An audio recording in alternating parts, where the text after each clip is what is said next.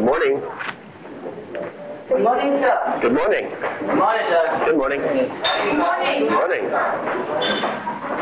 Morning. Morning, sir. Good morning. How are you? Morning, sir. Good morning, sir. Good morning. Morning, sir. Good morning, sir. Excellent. Thank you. Good morning. Good morning, sir. Morning, sir. Morning, sir. Hi there, Steve here. To steal a line from Mel Brooks, it's good to be king. I'll explain that in a minute. In 2000 or so, I left the safe harbor of the corporate world and struck out on my own to form my own company. By that time, I had spent 11 years at Pacific Bell and then 10 years at Hill Associates before setting out on my own.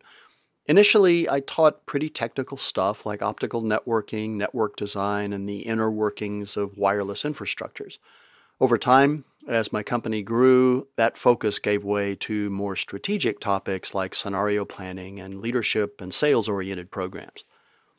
Another thing that changed was geography.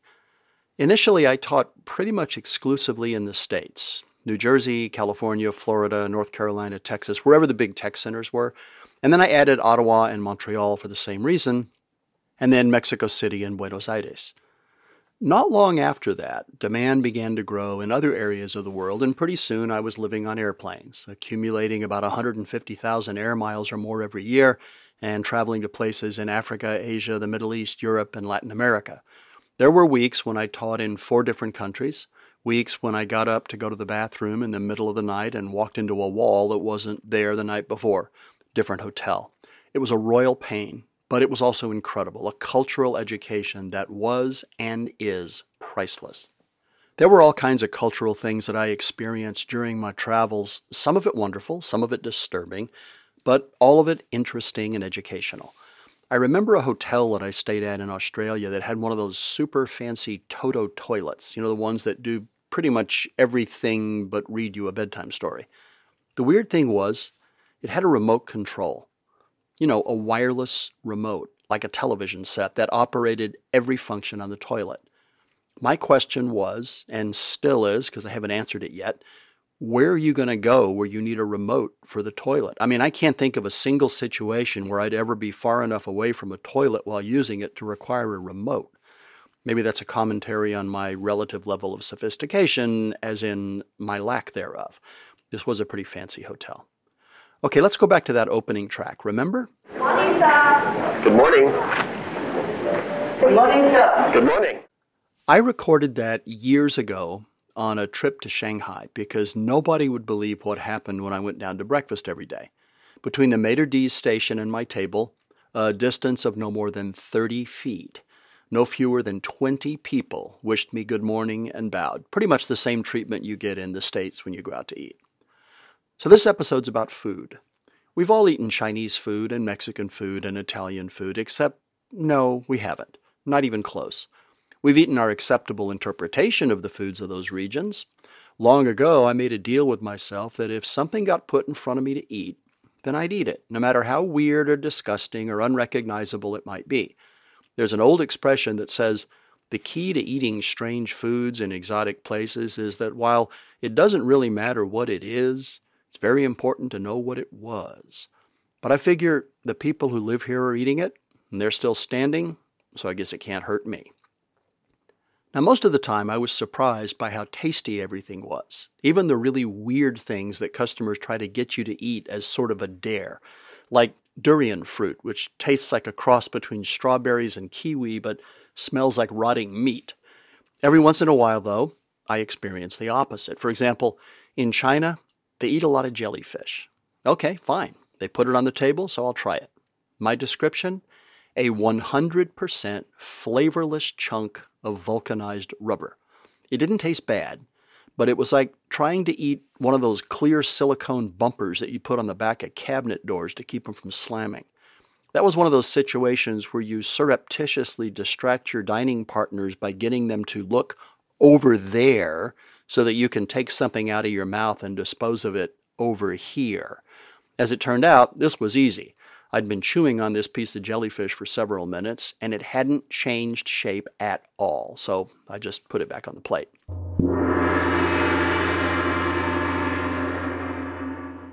As long as we're in China specifically, and Asia in general, here are a few other food adventures for you. Many people have had this experience in China. You go out to dinner at an authentic Chinese restaurant, usually with a group of older men. They ask if you would like to try traditional Chinese food. Of course, you say yes. Within minutes of hearing the rapid-fire order from the table, the waiter's back holding a very pissed-off snake, 5 feet long, pissed off because it knows what's coming. With much flourish, the waiter places a cutting board on the table, holds down the snake, and with a cleaver removes the dangerous end, which quickly calms down the snake. The waiter then drains the snake's blood into a glass, and the glass is passed around the table with the explanation that it is good for man. Everybody has a sip. Then the snake is skinned and fried. Stringy chicken. Another time, I ate at a fancy restaurant in Shanghai, which sat out on an island in the middle of a lake in what looked like a big city park. It was really beautiful. There were about 10 of us all together, and we all sat around this table that had this giant sort of lazy Susan in the middle, which they just filled with incredibly delicious food. Course after course after course made it to the groaning board, each one of them more delicious and exotic than the last. Nothing weird, just intricate, not always recognizable, but absolutely delicious. But then, weirdness. One of the delicacies in China is fresh steamed river carp. It's really good. It's a delicate white meat fish, kind of like tilapia, and they're big. They're really big fish. This fish was somewhere between 2 and 3 feet long. They placed it in the middle of the turntable on our table, and the idea was that you turned the lazy Susan, and as the fish went by slowly, you'd just use your chopsticks to pick off a piece of the delicate fish. But here's the thing.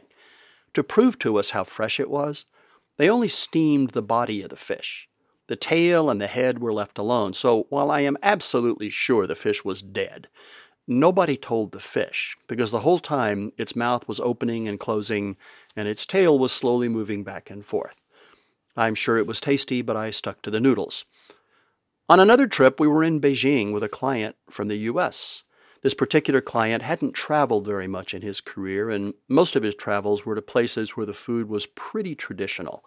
About halfway through the week, I ran into him in the lobby of the Kerry Center Hotel where we were staying. He jokingly grabbed me by the lapels and said to me, "If I have to eat one more meal that's looking at me, I'm going to hurt somebody. Can we please find something to eat tonight that I'll recognize?" So I went over to the concierge and explained, trying to be culturally sensitive.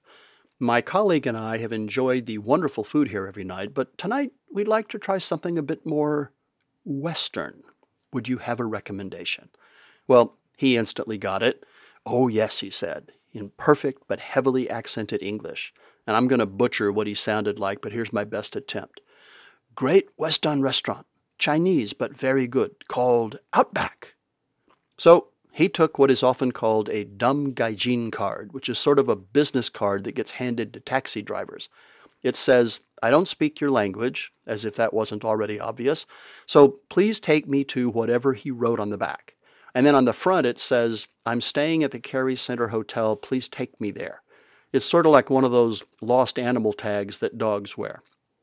By the way, gaijin is a Japanese phrase made up of 2 kanji characters that mean outside and person, but the term is used pretty universally to mean what we used to call in West Texas a foreigner. Well, we hopped in a cab and the driver took us to Outback, and folks, it was Outback. Same outfits, same bling, same decor, everything except for the meat. Our customer ordered prime rib. When it arrived at the table, we're talking blind butcher with a chainsaw. I'm sure it came from a cow, but whatever, it tasted good and the customer was happy.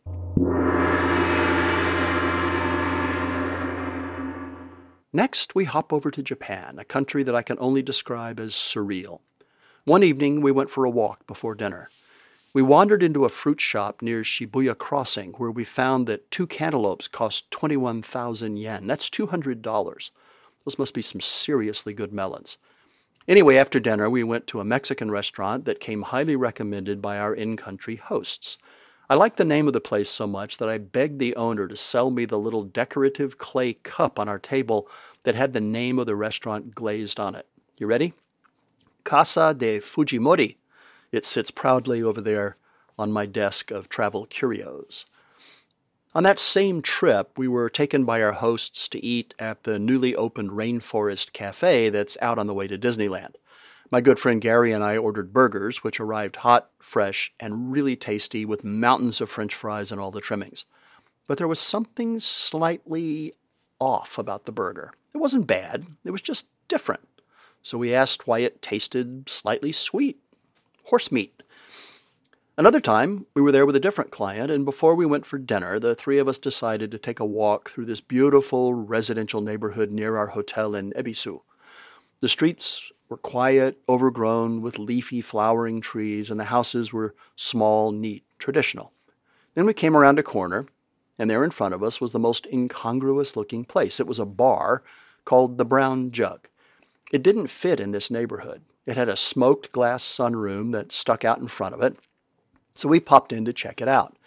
Turned out to be a bar that only played Gershwin music and only served single malt scotch. So we sat down for a drink before dinner. As we waited for the waiter to come over, we watched in awe as the bartender took a big chunk of ice and, using an ice pick, converted it into a perfect sphere in a matter of a minute or so. It was amazing. He dropped it in a glass and then poured scotch over it. One of the coolest things I had ever seen at the time. So our client said to me, "Steve, we're here together in Tokyo. Let's celebrate. You're the scotch drinker. Let's do a tasting." Now, I demurred, explaining that scotch is really expensive in Japan and that maybe we should just have one drink and then go find dinner.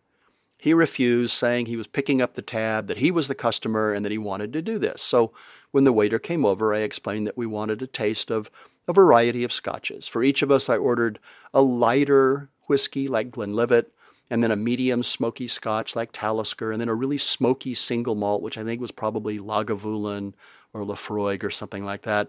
We sat there for an hour or so listening to Gershwin, finally decided to go off in search of a restaurant. Our customer asked for the bill, and when it arrived, he choked. $600. We offered to make it go away, but no, he promised, so he paid it. We left the restaurant, and Gary asked him what he'd like to eat. He said that he'd heard a lot about this thing called Kobe beef, and that he'd like to try that. We told him that that was probably the single most expensive thing you can buy in Japan to eat, more expensive than cantaloupes. But he insisted, so off we went. Kobe beef is pretty amazing. The cows from which it is removed are supposedly fed the best grains and rice, and they drink beer every day. They're also massaged constantly by their human owners to help distribute the fat throughout the meat. Whatever. All I know is that they sat us down around a circular table that had a fire pit in the middle of it and placed in front of each of us plate after plate of raw beef, which we cooked ourselves over the fire. It was seriously good. Not $2,000 good, which I recall the bill being somewhere north of, but it was good. Now let's head over to Seoul, South Korea, which we were visiting with yet another customer who had not traveled much internationally. Great city, really nice people, kind of exotic. Our in-country host greeted us by inviting us out to a massive multi-course dinner to celebrate our visit. It was stupendous, course after course after course of exotic, delicious food. Before we sat down, though, Gary, who had lived in Korea for a while, warned the client, "You can eat everything they put in front of you with one exception. Do not eat the kimchi. They make it by burying it in the dirt until it ferments, after which they pickle it. What that means is that kimchi has bacteria that haven't even been named yet. And while the local people's stomachs are accustomed to it, yours is not, so don't eat the kimchi." Well, we sat down and began to stuff ourselves as course after course arrived, each one better than the last. This went on for hours. At one point, Gary elbowed me and pointed to our customer. Looking down the table, I saw him shoveling kimchi into his mouth as fast as he could. Well, the next day, Gary and I had to teach. At lunchtime, our country host asked us to join him at a restaurant across the street for fugu. For those of you who don't know, fugu is blowfish. The thing about blowfish is that the fish's liver is toxic, as in drop you dead in your tracks toxic seconds after eating it. But they also know that a very skilled chef can shave off a tiny portion of the liver when he prepares the fish, and it will include just enough of the toxin to make the diner's lips numb. Well, it worked. except that apparently my lips extended down to the middle of my chest because I felt as if I had been given the world's largest dose of Novocaine. I couldn't feel my face, and my mouth wouldn't work. That was the case until about 4 in the afternoon. All I could do was make weird, unintelligible sounds, so I gave the class a case study to work on. By the way, our client, he of the kimchi, well, weeks later, he was finally well enough to be transported home. He lost about half of his body weight. Don't eat the kimchi.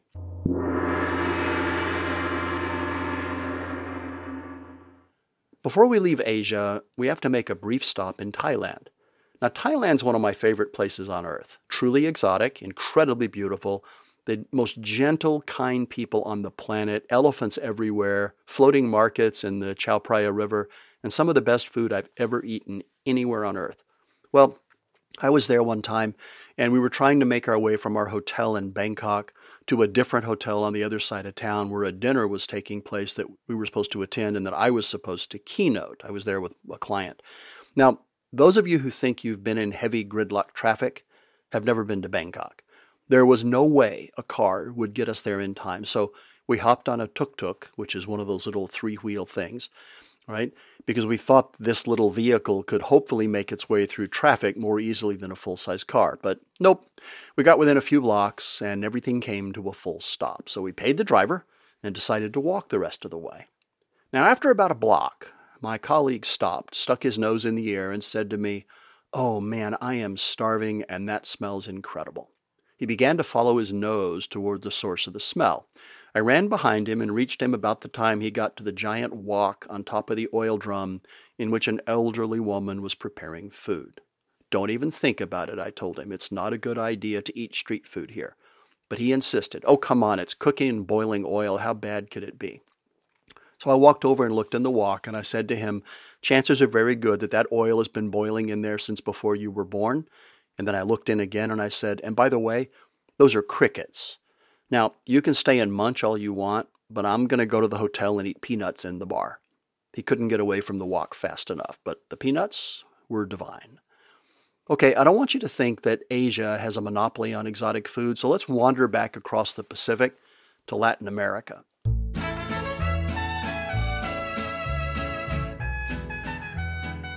Because of my Spanish, I have a lot of customers in the region and teach down there and give speeches and keynotes fairly often.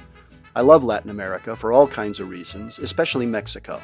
Some of it has to do with the cultural mix of Aztec and Maya and Spanish. Some of it's the food, and the people, they just don't come any better. So one day, a customer down there snagged me after class and invited me to dinner. We went to a famous restaurant in the city near the Zócalo, which is the big central plaza. The restaurant's called La Ópera. The place is famous for two things. The fact that they have a couple of hundred different tequilas on the back bar, who knew that there were that many, and the fact that there's a bullet hole in the ceiling surrounded by a picture frame that was put there by Pancho Villa during a particularly drunken night. Anyway, we ordered drinks, the first of what turned out to be too many, and when the waiter brought them, my host asked if I liked guacamole, explaining that this place had the best in town. I agreed, by the way. Then he asked if I liked it with or without chapulines. Well, I had no idea what chapulines were, so I figured, well, it's got to be a local name from one of the many goodies that go into guacamole, so I said, absolutely. Well, away the waiter went, returning with a big, delicious bowl of perfectly seasoned guac, surrounded by fresh from the oil chips, with the added deliciousness of crickets fried in lime and garlic mixed liberally into the guac. Whatever. The tequila took care of any trepidation I had about ordering a second bowl. On another visit south of the border, we went to a taqueria where I was pretty much commanded to order tacos made from escamoles. I agreed. When they arrived, I peeked inside where I found rice, slices of hot pepper, and avocado. I squeezed lime on them as I was directed to do, and they were spectacularly delicious, except it wasn't rice. Escamoles are ant larvae. They cost a fortune, and I've ordered them every time I've gone down there since. One of my good friends in Mexico lives in the city, but he has a weekend home, kind of a family home in a town about an hour south. The town's called Cuernavaca.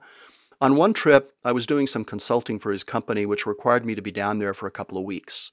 Instead of staying in the downtown hotel, he invited me to come spend the weekend with him and his family in Cuernavaca. So off we went.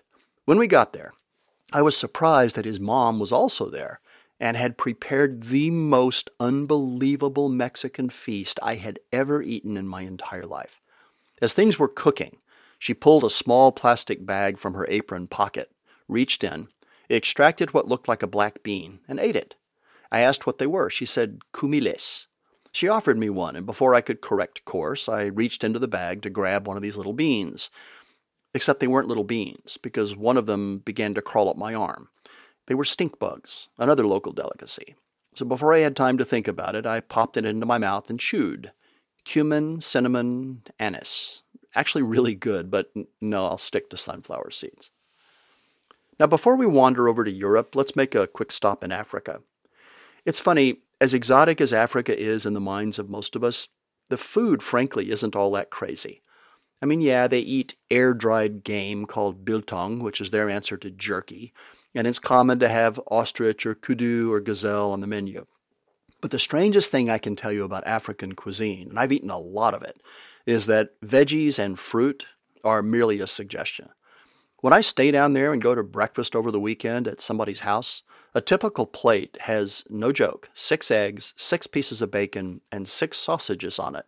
And if you're lucky, a piece of toast. Of course, there are the exotic things. A Zulu favorite is mopane worms, big fat caterpillars cooked over a fire. Not much flavor, not much texture, just kind of blah. Okay, off to Europe. When we moved overseas from West Texas, we had to get accustomed to a few foods that just weren't on the menu back home. Things like barnacles, blood sausage, baby eels cooked in hot olive oil and garlic. A lot like linguine, except the noodles are looking at you. But there was one culinary experience that changed me forever. It happened shortly after we moved to Madrid. My parents rented a house in a little village a few miles west of downtown Madrid, a little pueblo called Aravaca. Now, to call it a house was a gross understatement. It was a house in the same way that Costco is a shop. The alternative was a crowded apartment downtown, and my mom wasn't about to do that with 3 rambunctious boys. So my parents rented the only house they could find. It had 9 bedrooms, 5 bathrooms, a beautiful garden with a pool, a central courtyard, 2 kitchens, and Loli. Loli worked for the family that preceded us in the house. They called her their maid, but that wasn't what she was. She saved us. When we rented the house, it was just assumed that she was part of the package, and thankfully she was. That was 50 years ago. I still see Loli every time I go to Spain on business. She's a few years older than I am and as much a part of my family as my parents and brothers are. She's my sister. She lived with us. She taught my mom the ins and outs of shopping and negotiating. She was kind of our secret weapon. One winter day, Loli invited us to join her at her parents' house for coffee and dessert. This was not long after we moved there. Her parents lived in an even tinier town beyond ours called Majadahonda, a scrubby little pueblo that looked like a Star Wars outpost. No paved streets, cattle and sheep running around, ancient Spanish women dressed all in black, the sign of a lost husband. Light snow was falling. It was December, and it was very cold. We parked the car and climbed a half-completed brick staircase on the outside of an equally incomplete building that led to their home. It comprised 2 rooms, a kitchen and dining room about 10 feet on a side, and a bedroom and bath about the same size. In the center of the kitchen was a small round table with a heavy felt tablecloth that reached all the way to the floor. Under the table was a metal brazier filled with burning coal. This was what heated the house. We were instructed to sit at the table and wrap the tablecloth around our legs to trap the heat. My prejudices began to surface. I felt them rise like a tide. These people were so poor, they had nothing. The only things hanging on their bare whitewashed walls were a large crucifix and a slightly crooked photo of Generalissimo Franco. I felt embarrassed, awkward, out of place. I didn't know how to be. Well, we spoke enough Spanish to have a slow, pretty awkward conversation with our hosts, but most of what we exchanged were smiles and hand gestures and a tremendous amount of laughter. I had no idea what they were talking about most of the time, but I don't think I've ever in my life had a more fun day. These people were poor, they spoke no English, but they were kind, and they were unbelievably inclusive. Pretty soon neighbors began to arrive because they wanted to meet us, and with them a cornucopia of food. An entire Serrano ham came through the door, the entire leg of a pig, air-cured, strongly flavored, delicious.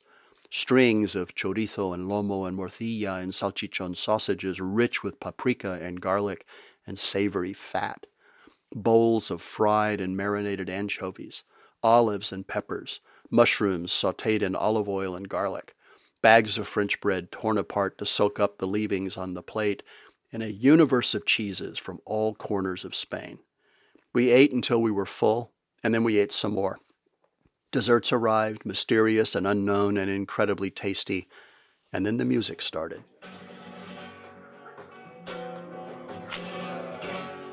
Voy a perder la cabeza por tu amor. Que tú eres agua porque yo soy fuego y no nos comprendemos. Yo ya no sé si he perdido. Spain is a musical country. Spaniards are wired with arpeggios. 16th notes flow through their veins, and their hearts beat like a flamenco dancer's shoes. And so it was that spontaneous singing began to break out.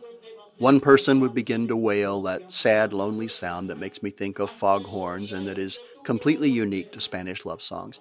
And everyone else would join in, clapping in syncopated rhythm as the music progressed. As each song approached its final chorus, a voice would begin a different song, and the group would switch over seamlessly. I didn't understand the words, but the music, the rhythm, the emotion, they spoke to me.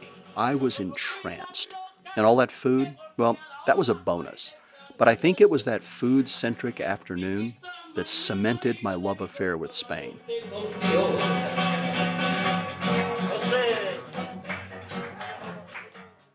Now, other parts of Europe have their own magical foods, of course.